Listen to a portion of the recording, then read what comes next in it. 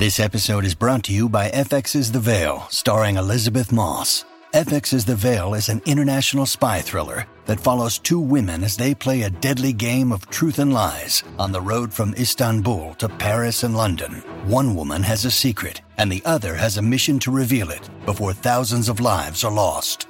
FX's The Veil, now streaming, only on Hulu. Get ready for the greatest roast of all time, the Roast of Tom Brady, a Netflix live event happening May 5th. Hosted by Kevin Hart, the 7-time world champion gets his cleats held to the fire by famous friends and frenemies on an unforgettable night where everything is fair game. Tune in on May 5th at 5 p.m. Pacific time for the Roast of Tom Brady, live only on Netflix.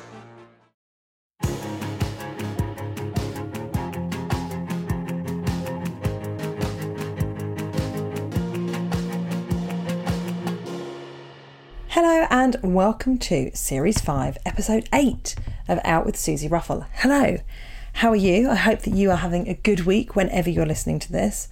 I'm in a really good mood today. It's Saturday, the sun's shining and I'm not gigging tonight. So I'm quite excited. Don't get me wrong, I absolutely love going out and doing my shows, but it is quite nice to have a night off, isn't it? And I'm going to watch the series finale of This Is Us and probably cry. That's my big plans this weekend. I hope whatever you're doing, you're having a good day. As ever, we received some gorgeous emails after last week's episode with Zoe Lyons went out. It seemed that lots of you really enjoyed that conversation. If you haven't listened to that one yet, I highly recommend you go back and listen to it. I think she is just bloody brilliant and I love her. So I highly recommend you have a listen to that one. I've got some really exciting episodes coming up. I've got them all in the can now, waiting to go out for 12 this series. So I've got 4 more after this episode, and I'm just thrilled with the ones that I've got to share with you. I've got a couple of very exciting ones coming out. So I look forward to you listening to them, and I really hope that you enjoy them. But today we have the fantastic Joe Black, who you might know from RuPaul's Drag Race. Me and Joe have so much to chat about, both growing up in Portsmouth, both having similar stories to some degree, and about creativity, and obviously about the experience on RuPaul's Drag Race. So I know that you're going to really enjoy this episode, and I can't wait for you to hear it. But as ever, before we get into the conversation, I share some of your emails. You can always get in touch with me. The email is hello@outwithsusieruffle.com. So let's share some of these. Oh, Susie, I am sobbing and laughing in equal measure listening to your chat with Zoe Lyons. I'm a 52-year-old queer woman who has had to navigate finding my sexuality in the same era as Zoe, where we had so little representation or positive examples of just ordinary people who weren't straight. I'm out and happy, now married with 2 teenage boys, but I know deep down I still harbour traces of internalised homophobia, which sometimes hold me back and affect my confidence.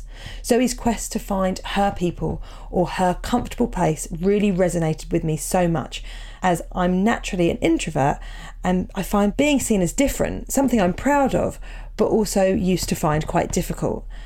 I'm still finding my true voice and only now recognising my strengths and achievements. Battling to become a mother in the early 2000s as a lesbian with no internet and not knowing any other queer parents seemed like an impossible dream, which I am so lucky to have made a reality. I'm so happy the opportunities for queer people to become parents seem slightly easier these days, and positive role models and information more widely available, and it's slightly less judgmental in the world now. Having experienced Clause 28 in the dark ages of the 80s and 90s, I am an angry trans ally and strongly believe that the LGBTQIA+ community must stick together, as if one of us is not safe, none of us are safe. I cannot stand by while trans people suffer the same debates and restrictions of rights that gay people experienced when I was coming out. Like Zoe, I feel I'm finding my voice now and my self-confidence, finally getting rid of those pesky pebbles in my shoes. She spoke with such honesty and openness. Thank you so much for your wonderful podcast and the great guests you have on who aren't afraid to tell their personal stories and reveal their vulnerabilities. And that's Love Susie. And then in brackets it says, you can use my name. So I will. Hello, Susie. Another Susie. I loved receiving this email. And just so you know, I also sent it on to Zoe because I thought it would mean a lot to her as well. And she immediately emailed me back saying, thank you so much for sharing this. It really means a lot.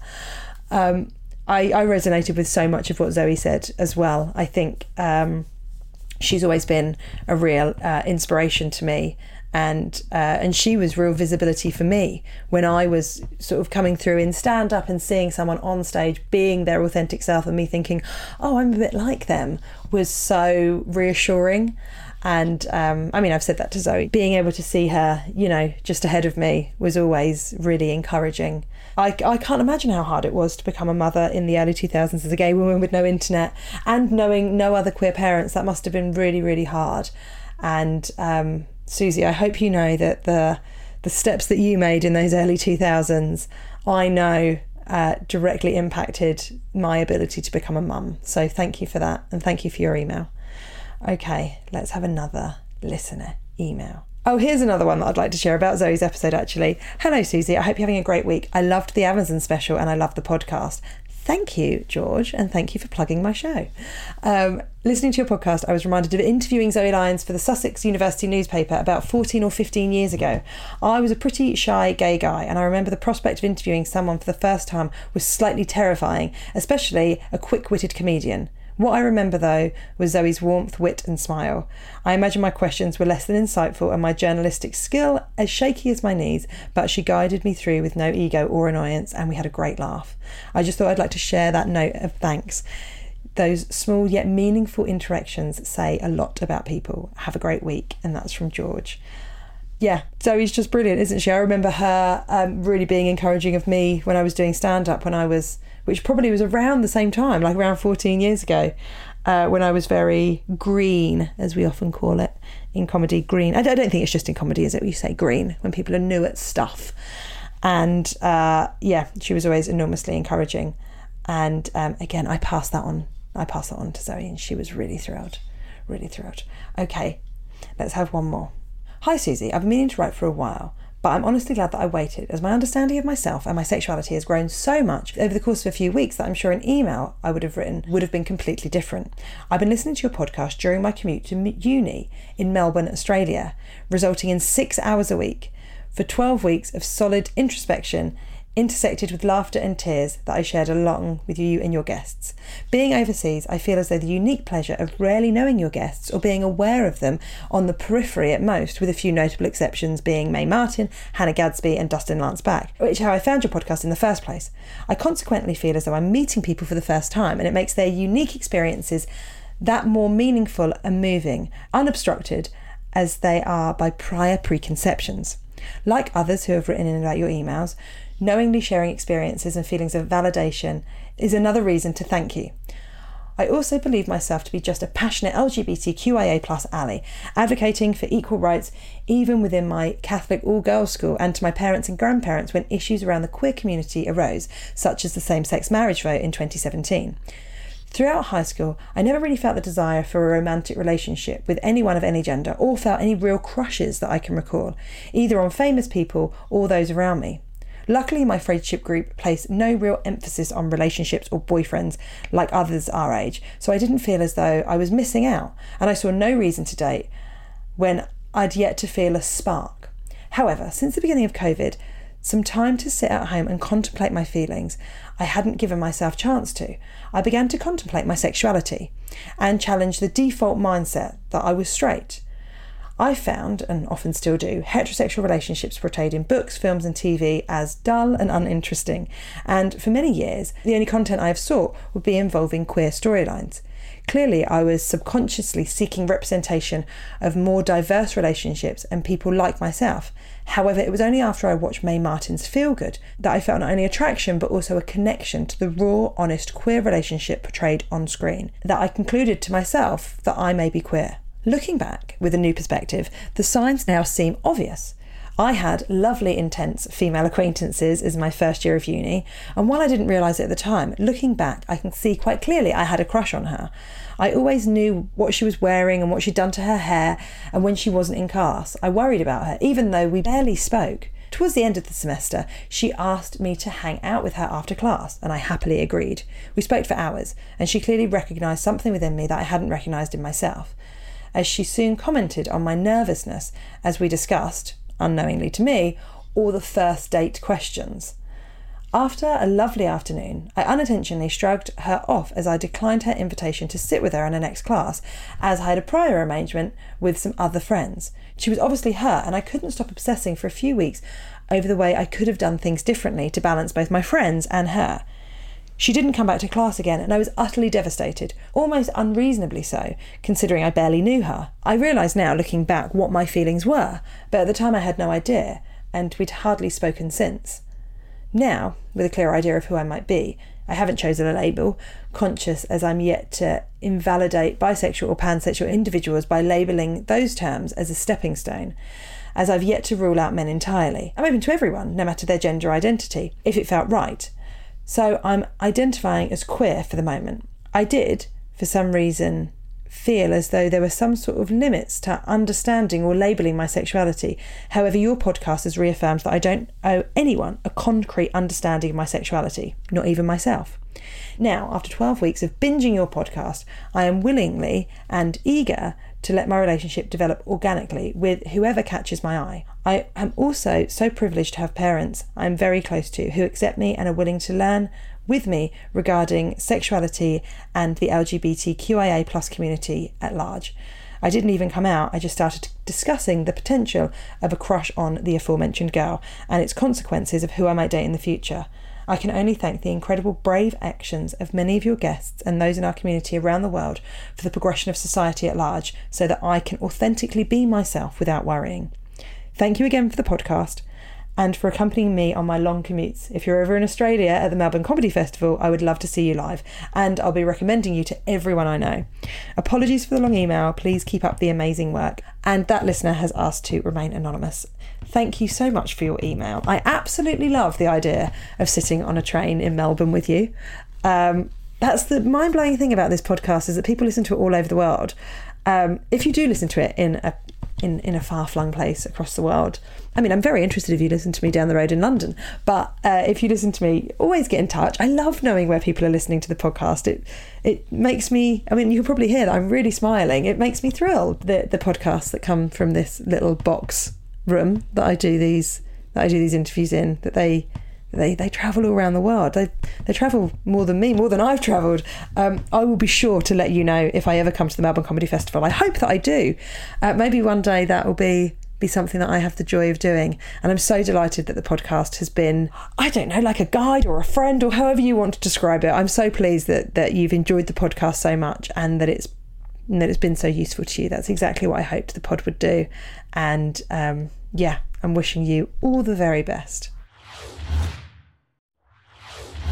Okay, let's get on with today's conversation. Oh, before we get on to it, a previous email did manage it, but I do have a special. It's currently only out in the UK and Ireland, but please watch it. I'm hoping that lots and lots of people can watch it, and then maybe I'll be able to record another special at some point. And I'm hoping that there'll be a way for people to get hold of it across the globe. I'm going to ask about that. I'm working on that. I know lots of people have got in touch with me about not being able to get it in mainly Australia and America, but I will be asking about all that sort of stuff soon and trying to find a way to make it globally accessible. Right, let's get on with today's conversation. The brilliant Joe Black. I loved this. I hope you do too. Listener, I am very excited for today's guest. Easily one of my favourite drag performers that I have ever seen. Joe Black straddles the world of music, theatre and comedy, somewhere between Norma Desmond, Glenn Close, a Disney villain and a haunted drag queen. One of the leading figures in the dark cabaret genre, Joe Black has toured extensively across the UK, Europe, Australia and America for more than a decade. I absolutely love him and I know that you're going to too. Please welcome to the show, the fabulous Joe Black. Hello, Susie. The last time I saw you, we were at the LGBT Awards, and then a very lovely woman came over and said hello and said it was lovely to meet me, and I leaned into you and I said, "Who's that?" And you said, "Alicia Dixon." Yes, that is what happened. I'm not very good at pop culture things. It's not. She was very lovely, wasn't she? She was, and she looked stunning. I was like, "Who was that gorgeous woman?" And you were like, "Alicia Dixon." I was like, Not the strangest person that we met at that event, because Sarah Ferguson was there. Well, I was talking to you, and then my back was to the door, and you suddenly went, "Whoo!" Well, okay, what happened was I saw her and thought, oh my God, a gay man has come in drag as Sarah Ferguson. I'm there thinking, like, I just love gay people. We are so funny. This is hilarious. Someone's come as Sarah Ferguson. That's Prince Andrew's ex-wife, for anyone that's listening, not in the UK and doesn't know our mad royal family. And I was like, a drag queen's come as her. That's so funny. And the closer she got, I was like, oh my God, that is a really good drag Sarah Ferguson. And they got closer and I was like, oh my God, they've even got the voice down. This is fucking hilarious. And then she got closer and I was like, oh no, that's Sarah Ferguson. And it was very strange. I will not forget the joy on your face. It was, when she got up on stage and was like, this is the first time I've been into a room in my 30 years of public service where I felt like I haven't been judged. And I thought, that tells me you don't know enough gay people because we are judgy as fuck. But also, I think she might have had a wine, to be honest. I think she had several wines. Yeah, there was a certain sway to the demeanour, and it was, what was it that they said? Lorraine Kelly said, Sarah would like to say a few words, and she did that thing. Do you know when you're like trying to compose yourself when you've had a few drinks and you lean on something? Yes. It started, and I thought, here we fucking go. Yeah, Here brilliant. Oh, what a nice night. I think Lorraine Kelly was quite surprised by it because she went, oh, and I think Sarah Ferguson is going to come and say a few words. And you're like, oh, this isn't planned, is it? But yes, anyway, we're not here to talk about Sarah Ferguson or Lorraine Kelly. We're here to talk about you. So, Me? Joe, you! Me! So you're still in Brighton, but did you grow up in Brighton? No, actually I thought we both grew up in Portsmouth, didn't we? I thought you grew up in Portsmouth, and then when I was looking online, there was no reference to Pompey. It was just all about Brighton. See, I spoke about it on Drag Race, but they cut it all out. Oh, that's the thing you don't ever say over the edit. No, I don't bloody do. No, not at all. No, and then I got loads of people being like, from Portsmouth going, you're from Pompey, how could you forget that? And I was like, I didn't forget it. They didn't keep it in. Yeah, it's tricky, isn't it? So, because we met years ago when I was filming a show called The Comedy Bus, and we went to the Hampshire Boulevard and watched some drag and hang out with some drag queens for the show. I mean, somehow it was linked to a TV show, but that's where we first met. So, yeah, so let's talk about Pompey. So, I mean, listeners to the show will sort of be aware of bits of Pompey because of me, but what was it like for you growing up there? Whereabouts did you grow up? I spent very young years in Fratton, and then kind of from what I remember and being more aware of as, you know, not a baby, was Portsea. And then that was sort of where I stayed until I left Portsmouth. My mum still lives there. She lives in the same council flat. In a very, very Portsmouth way, as you know, there's people that just never leave. No, people love Pompey. That's it. They're there forever. So I grew up in Portsea, which, do you mind me asking how old you are? I'm a little bit older than you. I'm 35. Oh, okay. So yeah, a couple of years older than me. So obviously then you will know that Portsea, very, very rough area. Yeah, it's where my dad's from. Until recently. Yeah, now it's become quite zhuzhy. Yeah. Because of the Gun Wharf, and there's the new blocks of flats, and it's going up in the world. Yeah, it's gentrification has laid its hand upon Portsea. But yeah, because of Gun Wharf and stuff. But growing up there, it was like really, really rough. But I lived on council estates, so it was someone a few doors down would have had her kids taken away because she was like a crack addict. You know what I mean? It was very that kind of. Yes. The guy who lived above us, I remember, had like chronic bronchitis and just coughed all the time. Yeah. It's just lots of characters. Yes, I can imagine that. And so where did you go to school? I went to primary school was St George's. Oh, yeah. And then secondary school was St Luke's. Oh, okay. I was St Edmunds. Oh, you were the rival school. I was the rival school, yeah. Did you know, so when I was at school, I guess you might have missed this, that they actually changed the times of St Luke's for like an hour difference. So we went into school an hour later. So there wouldn't be fights between our schools. So there wouldn't be fights. And then it turns out it was instigated. So there was someone at St Edmunds that had a cigarette put out on their face by someone from our school. Oh my God. And that person, I found out a few years later, was my first boyfriend. Oh, wow. So it was him that had gotten attacked from someone from St. Luke's that made them change the times. That was like the final straw. Oh my God. But St. Luke's no longer exists. Do you know this? Yeah, it's changed now, hasn't it? Charter Academy. Yeah. So they I think it just, I don't know what made them stop. I think they just went, nah, we got to change something. We got to rebrand. Yeah, a nice rebrand. We had, our head teacher was, I'm reminiscing now. Our head teacher was called like Mrs. Buta Vodka. So it was like a long Polish name. And I wore all the blue eyeshadow and had like a big grey beehive. So like, on reflection, I'm like, that woman was a drag queen. I think she was a drag queen. Was she your drag mother? I used to find her quite terrifying. So yes. I think my drag mother might have been my English teacher, who was this Scottish woman that took absolutely no nonsense from anyone, but really liked me. I think she might be my drag mother. I remember like even like the rough kids were like scared of her. Great. She was just this like no nonsense Scottish woman that was like, you're here to learn and you're gonna shut up, you know. Great. And so what were you like? Obviously, I know you now from drag and being sort of quite an avant-garde performer. What were you like as a teenager at a school like St. Luke's, which was, I mean, my school was pretty rough, but St. Luke's was like real hard nuts, as we'd call them in Portsmouth. People that people that like had lots of fights for fun. Oh yeah. I was a goth. Right, that makes sense. So, as we've painted the picture for the listeners that this is the sort of school that people get cigarettes burnt out on their face, I used to go to school with my hair dyed black and white wearing black lipstick. I saw the face you made then, and they do this like, you went to St. Luke's and you did that, and I was like, yeah. You're the bravest person I know. Thank you. And I always use this as like when people are like, oh, don't walk through blah, blah, blah at night. Oh, blah, blah, and I'll go, I'm from Portsmouth, I'm all right. Yeah. I went to like a school that got shut down because it was so rough and wore black lipstick there. Like, I think I'm okay. Were there other goths in the school? They were like I was with like the metalheads. Right, okay. So the metalheads and the emos. But yeah, I was the big old goth. I like my heavy music and I like my theatrical things, you know, theatre goth type, but, you know, also listening to Cradle of Filth at the same time as the soundtrack from Cabaret, you know what I mean?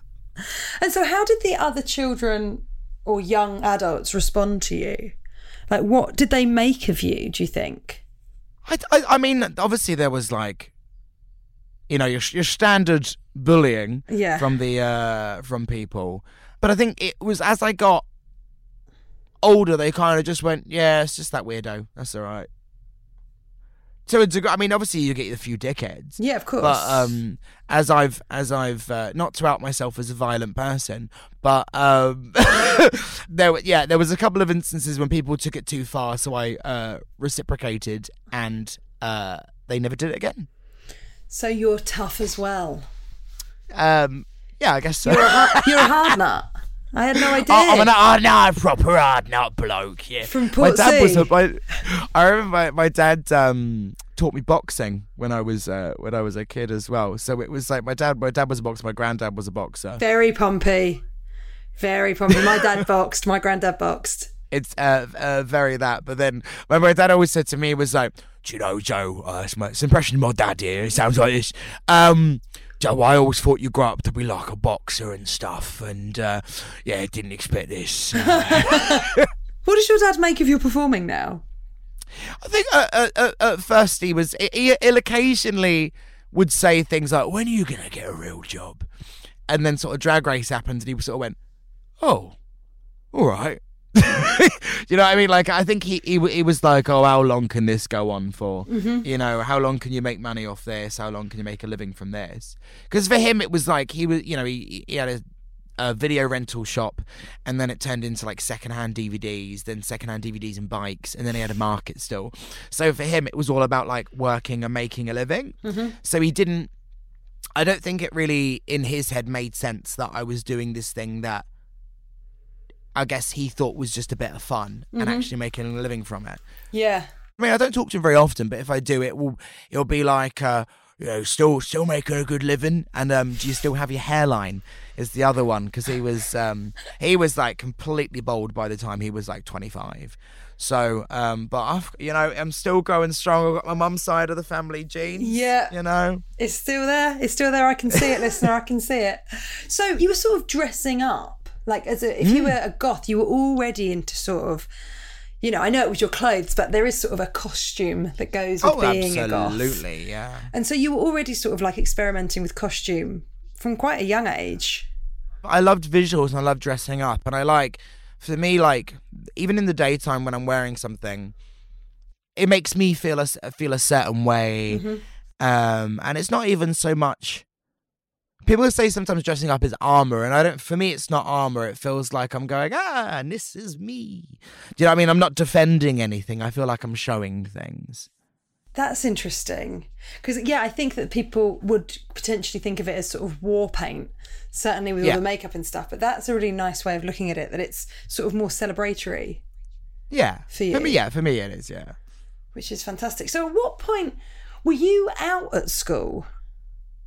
Sort of. Actually, okay, right, I shall weave you a tale. Please. By the end, yes. So, I remember kind of going, I think I might be a homosexual. I think I was probably like 15. I mean, I was with the goths and the metalheads, so like everyone was bisexual. It was in the emos. Do you know what I mean? It was that sort of phase, like everyone was bisexual. Everyone. You didn't, you never had an attraction to the opposite, to the same sex. You're still bisexual. Right, it was very that kind of crowd. But I told some of my friends, and then one of them I had an argument with one day. And he was I think he's in prison now, actually. I don't know what for. He was, on reflection, actually, he was knobhead. But he was my friend in school. And then I had an argument with him, off he went, blah, blah, blah. And I got home, and my mum said, Joe, is there anything you'd like to tell me? And I was like, what do you mean? And it turns out, because he was angry at me over this argument, his mum was this very just imagine a woman who looked like Tammy Faye, and she was like a spiritualist, and she was very kind of Mrs. Bouquet type. Imagine Mrs. Bouquet, but looking like Tammy Faye. Okay. And he had gone home, and he had just for some reason told her that I was gay, and that we'd had an argument, and she phoned my mum and just told her. That is so cruel. That is unbelievable that a parent would do that. I can't even remember why she told her, but it was like it was specifically malicious on his part for sure, and clearly malicious on hers. And I did that, and then she said, "Well, I had a call from James's mum, and she said that this happened," and sort of went off on it. And then I started crying, and she was like, "It's okay, I knew anyway." It was one of those ones. Yeah. But even so, that's so hard for it to be taken out of your control. Like, it wasn't something that... out of my power entirely. Yeah, that's so unfair that an adult would do that to a child. Uh-huh. Then I guess once you were out to your mum, was there a sense of relief that you weren't sort of having to think about that anymore? I guess so. Yeah, but I think there comes that sort of residual shame, doesn't there? Yeah. Where you don't sort of outwardly tell anyone until they ask, or until something comes up. But I think I probably had it fairly easy compared to a lot of people, because I was already looking quite. Do you know when someone says, "Oh, they're a bit eccentric"? Mm-hmm. I think that's code word for that. So I think people just sort of went, "Yeah, of course." Yeah, that adds up. So I had it a lot easier, I think, than other people. But I think for years I would still kind of avoid outwardly saying it. And even now, I would find, well, not in recent years, but like just before, I'd be in a cab, and rather than saying a boyfriend, I would say a partner. And taxi driver would be asking what was going on, and you'd be really vague about it. Mm-hmm. Yeah. But I make conscious effort now to say like boyfriend. But yeah, that sort of thing still lingered for a long time, I think. Well, I think it's It's also, there's an element which I think that straight people don't have to deal with. It's where you sort of go, how dangerous is it to out myself here? Mm-hmm. Yeah, you have to assess it. Yeah, there's always a threat. And I feel the same about like walking around holding Alice's hand. You sort of go, is this an area where this is okay? Like, not because I would ever hide my sexuality, but also because sometimes I just can't be fucking bothered. Oh yeah, for the stares, comments, that sort of thing. All that sort of thing. I still can't hold someone's hand. You wouldn't? I can't. No, just something about. I think again, growing up in Portsmouth, it's that I've got that kind of assess danger thing. Mm-hmm. Yeah, I understand that. Even now, as I'm 32 this year, and I can clearly like hold my own in a situation, but still like public signs of affection. I'm like, oh no, this might cause problems. Sad, isn't it?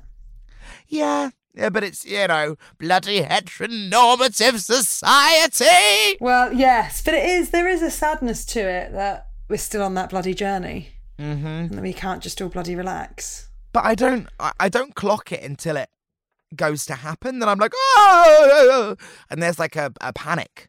And that's weird. That still lingers, but it sticks with us, doesn't it? I think so. I think it does. And I think it's that, you mentioned shame, which is something that comes up a lot on the podcast. I don't know, it's that sort of burying of who you are and the constant assessing that just makes you feel othered.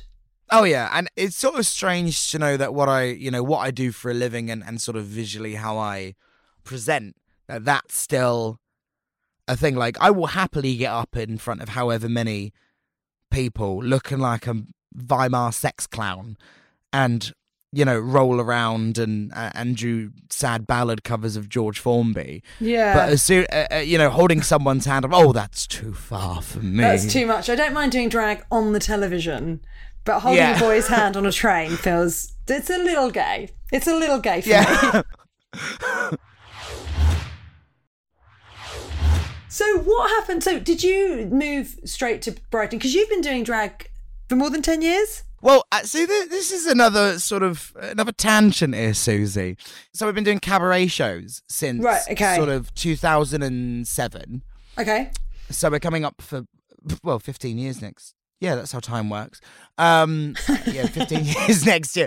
And so it was all very androgynous, but there was always like makeup and an element of costume to it. Mm-hmm. And then I moved to Brighton, I think either 2012 or 2013.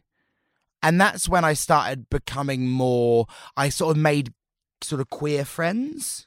So did you not have like a queer network at all in Portsmouth? Not particularly, no. Again, I was with all the goths still. And then I had like a couple of gay male friends, but very normal people. You know what I mean? They do their job and then they go out and get pissed. They wear a polo shirt and some jeans. Not coming for you, Susie, there. How dare you call me normal?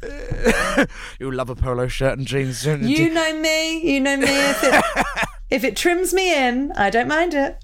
It wasn't very queer. It was very gay. Go to Hampshire Boulevard. Was Martha's still around then? Yes, it was. I went to the closing night of Martha's. Yeah, that was the first gay bar I ever went in. Oh, that was the first gay bar I went in. They used to do an underage gay night. And I went there, and there was only one other young gay gentleman there. So actually, no, technically, no, he was my first boyfriend. The one I spoke about who got the cigarette on his face would be my second one. But the first one only lasted a couple of weeks or whatever. The other one was a bit longer. And it was the only other gay person there. And it was just, I think there was maybe 12 people there. Oh God, it's so that's obviously it was such a sweet thing for the people at Martha's to put on. But if you turned up and you were like, "There's only 12 of us," God, we're a small group. Yep. So that was in Martha's. So yeah, went there for that, and then I went to the closing night. So that was a nice sort of, I guess that was a sort of little send off for it. My first ever experience of a gay venue was that when I was underage, and then when it closed, I was there for the final goodbyes. Yeah. And then I went to Brighton and I sort of met much wilder characters. And I was like, people kept referring to what I was doing as drag, even though I wasn't at the time, I wouldn't have considered doing drag. You know, it was like I'd wear like a suit and, you know, very MC from Cabaret sort of like that vibe. And then I just sort of went, oh, I guess I can wear whatever I want. And then I started doing like the turbans and the kind of Norma Desmond-y thing because I really liked Sunset Boulevard. I love Sunset Boulevard. Your Norma Desmond is very good. Oh, thank you. And so I'd started sort of doing stuff like that, and occasionally I'd like be in a dress. And then people were just like, and I started getting put onto drag shows. And I was like, oh, I guess I'm doing drag now. But nothing changed about the performance. Really, I mean, obviously it evolved, but like there wasn't like okay, I stopped doing this now and now I'm doing this. I was still doing the cabaret, you know, my very kind of your Berlin cabaret type thing. But visually it just started morphing and shifting. So I guess you could go, what is drag? But it wasn't a very clear-cut point where suddenly it was like, oh, you're in a finger wave wig and a pencil dress now. It just happened. And I guess, but you know, tell me if I'm wrong, but I feel like walking around Brighton in drag, I think often what people don't realise with Brighton, certainly when you perform there, in like, for me, in like a comedy club, it's actually quite stag and henny. In Brighton, very. Like it's not, you sort of assume that it's going to be like this very liberal, artsy audience, when actually when you go out there, it's like people that are in for the weekend that want to get absolutely shit-faced. Well, because you do like Comedia and stuff, right? Yeah, I do like mainstream comedy, yeah. So I've been at Comedia before when I've been in the other room. Mm-hmm. Yeah, I've when done that room. When the comedy ones been on at the same time. So I remember going inside from a cigarette and groups of lads and then the security going like, you get one warning, then you're out. Very, very that. Yes. Yeah, that sort of vibe. But, you know, I mean, Brighton is very, very hen and stag and occasional birthdays. Yeah. Anniversaries. You know, because I worked at a dinner cabaret club for the longest time. So the audience was entirely made up of anniversaries, birthdays, and hen parties. And so, would you walk around in drag in Brighton?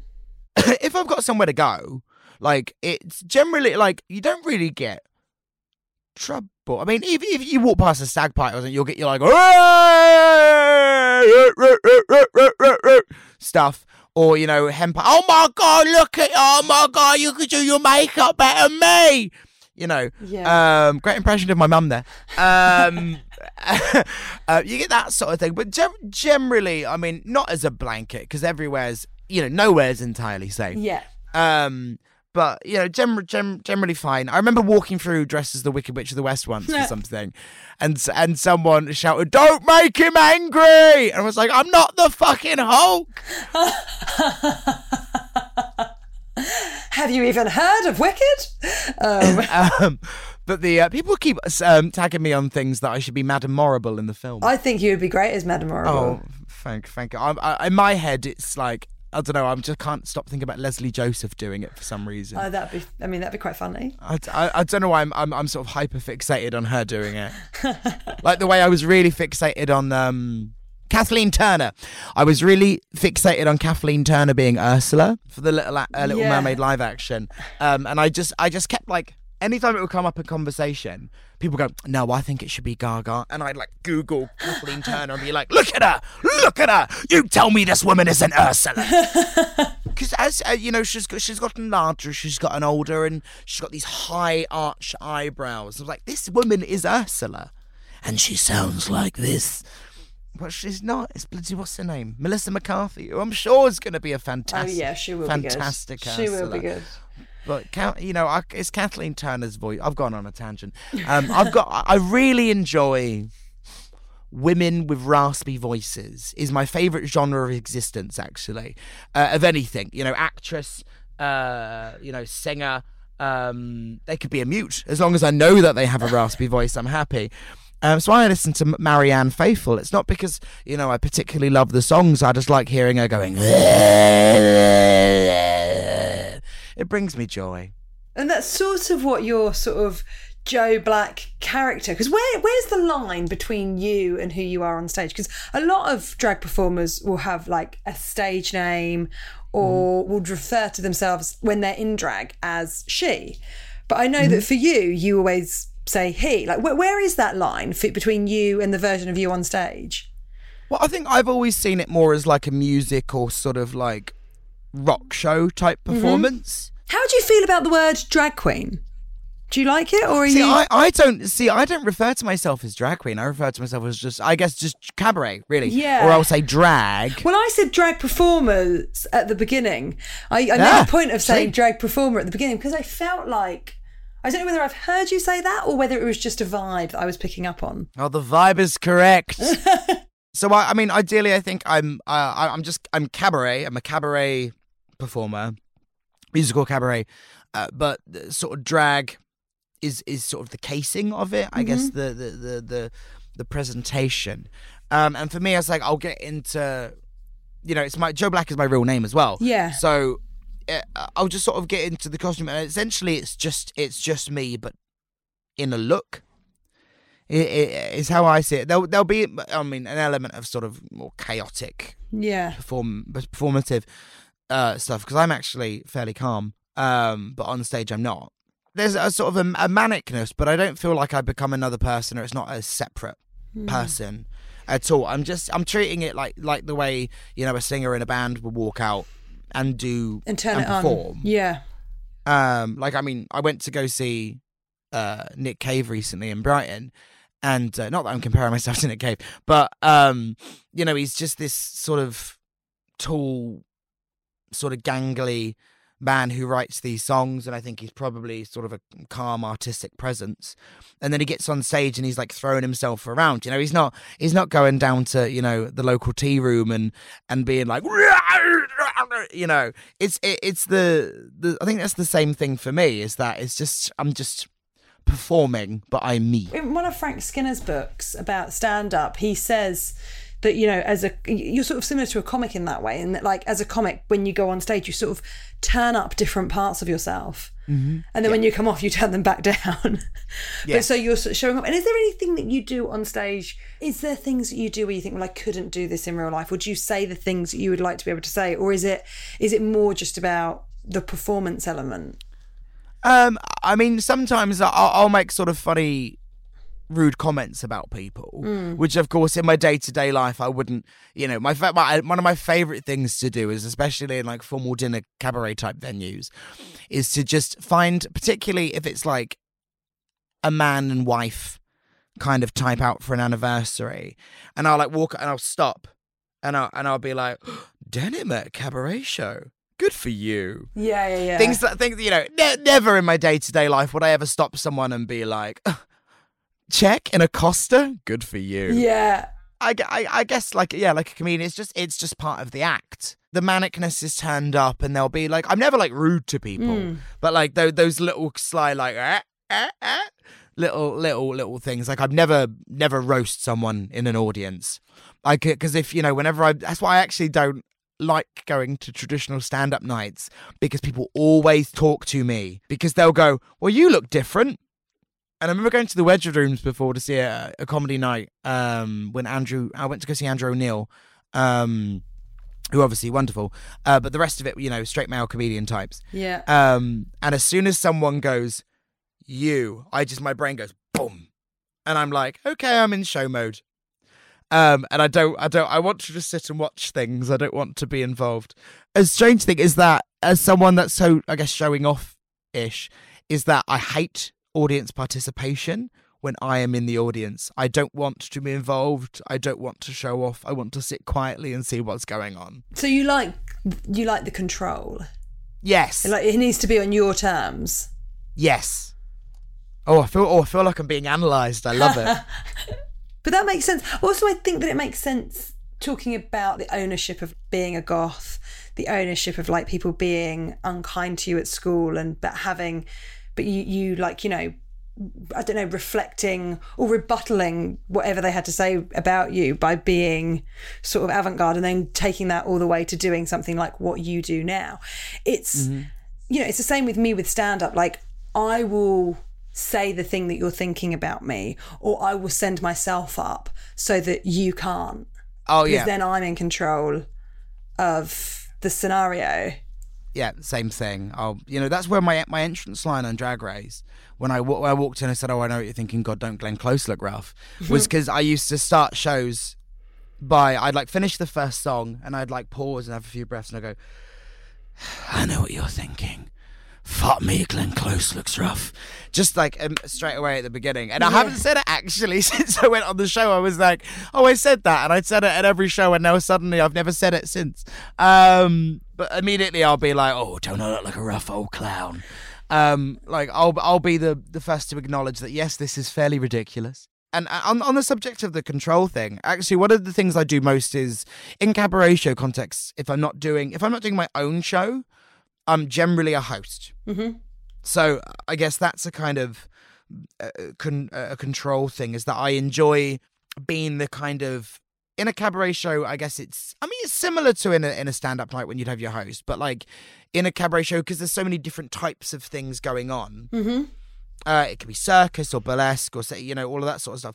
I enjoy being the conductor. Yeah, that's holding everything together. Yeah, and the facilitator. I saw someone refer to themselves as a host as a facilitator of good times, and I enjoy that. The first time my partner Alice came to a comedy show, because she wasn't into comedy at all before she met me. I don't know if she's particularly into it now, but she's very supportive of my wants and dreams. But she referred to the compere as the introducer, which I just thought was so fun. The person that goes on and introduces people. I was like, yeah, the introducer, that works. So I read, when I was sort of doing my research on you and reading up different things about you, I read that you've talked before about, I hope this is correct, usually sometimes things on the internet aren't correct. Oh, go for it. But that you've had Tourette's, or that you've... I do have Tourette's, yeah. And so, tell me a little bit about that. Have you always had that? It developed sort of early in secondary school, and people were just like, oh, you've just got a nervous tick. And then I went to a doctor and they were like, no, you've got Tourette's. So mine is, and you might even be able to hear it on the recording actually, I go and, and do that, and I do this like heavy blink thing where I hold my eyes closed for ages, and it's just sort of weird kind of pulses of muscles, I guess. It's just that, it has been explained to me properly, but I can't think of the right words, where it's, I guess, spasms of certain things that make stuff happen. So yeah, mine's coughing, sniffing and blinking, which on a night out will make people think that you are absolutely off your nut. Yes. So many times people have been like, are you on coke? I'm like, no, I'm not. I have a disease. And they'd be like, oh, go on. I was like, I don't have any. It's medical. So yeah, that's how mine manifests. But there's, I know Pete Bennett, who won Big Brother, lives in Brighton as well, and I know him. And his one is obviously like famously quite sweary. Yeah. With the bird whistle and calling people a wanker. But they do also change over time. So you'll sometimes develop new ones briefly, or ones that stick, or one goes away. Like for a while I had one where I'd wink at people, that's sort of quite disconcerting if you're walking down the street and you're like, that's one. People can't see this, but I used to do this. Yeah, you're sort of like bringing up your shoulders and knocking your head back. Yeah. Yeah. Which actually, hurts. When you keep doing it and you can't control it. And so is that something you're aware of when you're on stage? Does it ever happen on stage? I'm not really aware of it happening. I think I'm so occupied that I'm not really paying attention to it. But it's kind of not obvious in interviews. Particularly when I watch some of my like press interviews back for Drag Race, the blinking one, I found that I did quite a lot. But if I'm talking, I think I'm quite conscious of vocally what's happening. So I'm kind of the kind of coughing and stuff. Like right now I can like feel it trying to happen, but I'm like trying not to. But the moment I relax, I'll go, I feel like I kind of know the version of you that you were at school that was sort of give no fucks. But was that something that you were like, I don't know, were you embarrassed by, or did you just own it? I never really thought about it. Oh, that's great. That's good. Because I'm and people ask, I'm like, oh yeah, or they'll go, oh, why do you do this? I go, oh, it's Tourette's. But it's not, because obviously it can be so severe for people that it does genuinely really, really affect their life. Again, I'm very, very lucky that mine is so mild, or that at least I'm so used to it and don't care. It's just what I do. It's just a part of me. But yeah, no, I never really had problems with it. Again, the only problems is when I remember being in Portugal and someone like wouldn't let it drop, and they were like, why do you do this? And I was like, it's a medical condition. And they were like, but why?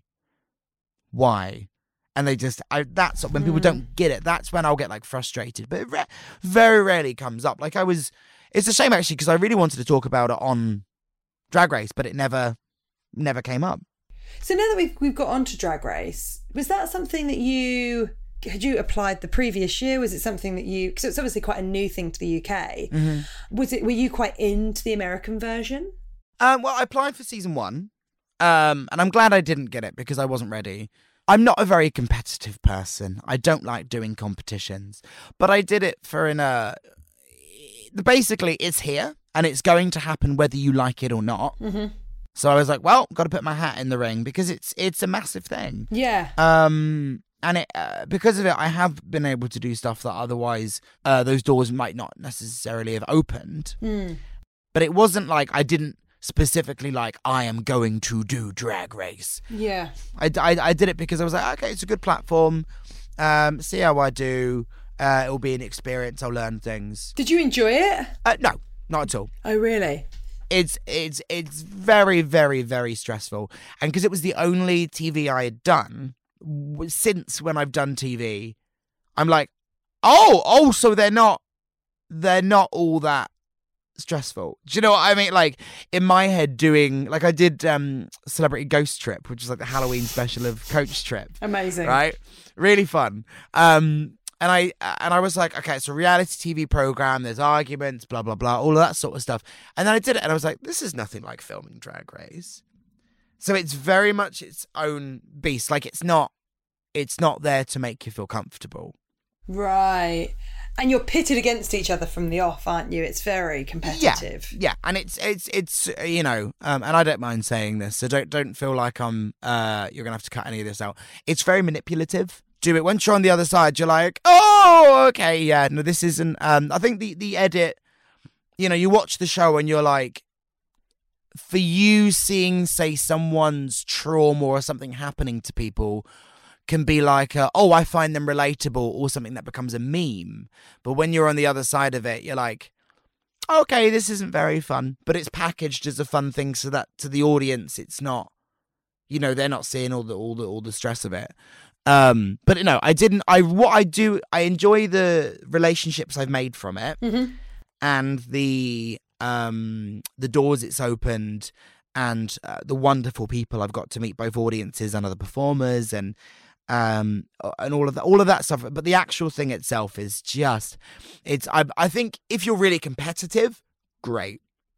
Then that kind of stress and, you know, just banging it all out is you know, worth it. But for me, I was just like, I'm going to go in and have a nice time. But it's not made to be a nice time. Yeah. And I loved your H&M dress. That pink H&M dress, well, I ended up raffling it off for Sussex Beacon, which is a local HIV charity in Brighton. And we raised £12,500. That's amazing. Which, you know, I when it all happened, I was like, I didn't think they'd even keep that in, to be honest, that rant, because it named a brand and it's the BBC. But, you know, I guess they can choose when they want the brands to be named. I was like, right, we've got to do something good with this, because this is like a moment. Mm-hmm. What can I, like, it's doing no good sat here. I'm not going to, and I don't want to be one of those people that gives it too much power and then keep wearing it at shows and being like, hey! You know, and getting people to like shout it at me. I didn't want to do that because I think that gives too much power to something negative. So I wanted to take that negative thing and try and think of the biggest impact that I can actually help other people. Yeah, I love it. And it did. And H&M have been very nice to me. Now that's nice. They've been so sweet. I did a YouTube video for them, which was really cute. And they sent me some of their Vampire's Wife collection stuff. Very cool. Which was really, really nice. And they've been so sweet. And that obviously they got them a little bit of attention, didn't it? It was a great dress. It was cute. And someone messaged me and said, oh, my friend wore that to the BAFTAs. Amazing. Right? Yes. But also, you know, it's a pop thing. What am I going to do for pop? I dress like a mad old woman. What am I going to do for bloody pop? You know what I mean? And that's what I said on the thing. I was like, my other options are a bit old. So it was like, you either get the pink short dress or I'm coming out here in a fishtail. Like, make your choice. Make your choice. I'm either looking sort of like, you know, old studio system, Hollywood, or I'm going to wear that dress and just going to have to deal with it. You're going to have to be okay with it. My favourite bit about that, though, was when they were slagging off they called them the Fagin gloves. I fucking love fingerless gloves. I still have those ones, and I keep repairing them when they break because I love them. And as they're slagging them off, MNEK is sat next to them wearing basically the same gloves, and they slowly slip their hand under the desk. Love it. I love a Fagin glove. I think there's nothing says fashion statement like a fingerless glove. There you go, guys. You heard it here first. I know. I love him. I loved Fagin as a kid. I loved Oliver. The Fagin reviewing the situation scene we had it on video, and I would just replay it over and over and over again. So maybe my drag mother is Fagin. There we go. We finally got there. Now, Joe, at the end of every interview, thank you so much for chatting to me. I asked the same question, and I'm maybe thinking of the version of you, I don't know, when that horrible boy's mum outed you. What a cow. You know, and you were that goth at school. If you could get in touch with him or someone like him and sort of give him a bit of advice or give him a bit of encouragement about what's to come, what would you say? But this is to myself, is that nothing should change. Because things are going to work out. Keep doing what you're doing. You're not hurting no one. Just carry on doing what you're doing. Because I think, I'm sometimes I forget it, but I'm very, very lucky. So, I don't think anything should change. Keep doing the thing. I love that. This has been brilliant. Thank you so much, Joe. Oh, it's been such a pleasure chatting to you. I've loved this. I loved that conversation so much. Fantastic. Please follow Joe on all of the socials. I just thought that was brilliant. Please join me again next week for another episode of Out. If you want to get in touch with me, you always can. The email is hello@outwithsusieruffell.com. I want to hear from you. Let me know where you're listening. Do remember that I do have a couple of other podcasts. I have Like-Minded Friends, and I also have Wine Times. If you're interested in wine, then I highly recommend you listen to Wine Times. It's me talking with a very clever sort of wine critic about wine and interviewing people. I mean, what a job. What a job. I mean, what a laugh. But I'll speak to you again next week. I'm just waffling now, aren't I? Watch the Amazon special. Please like and review. Send me an email, and I'll see you next week. Okay, bye.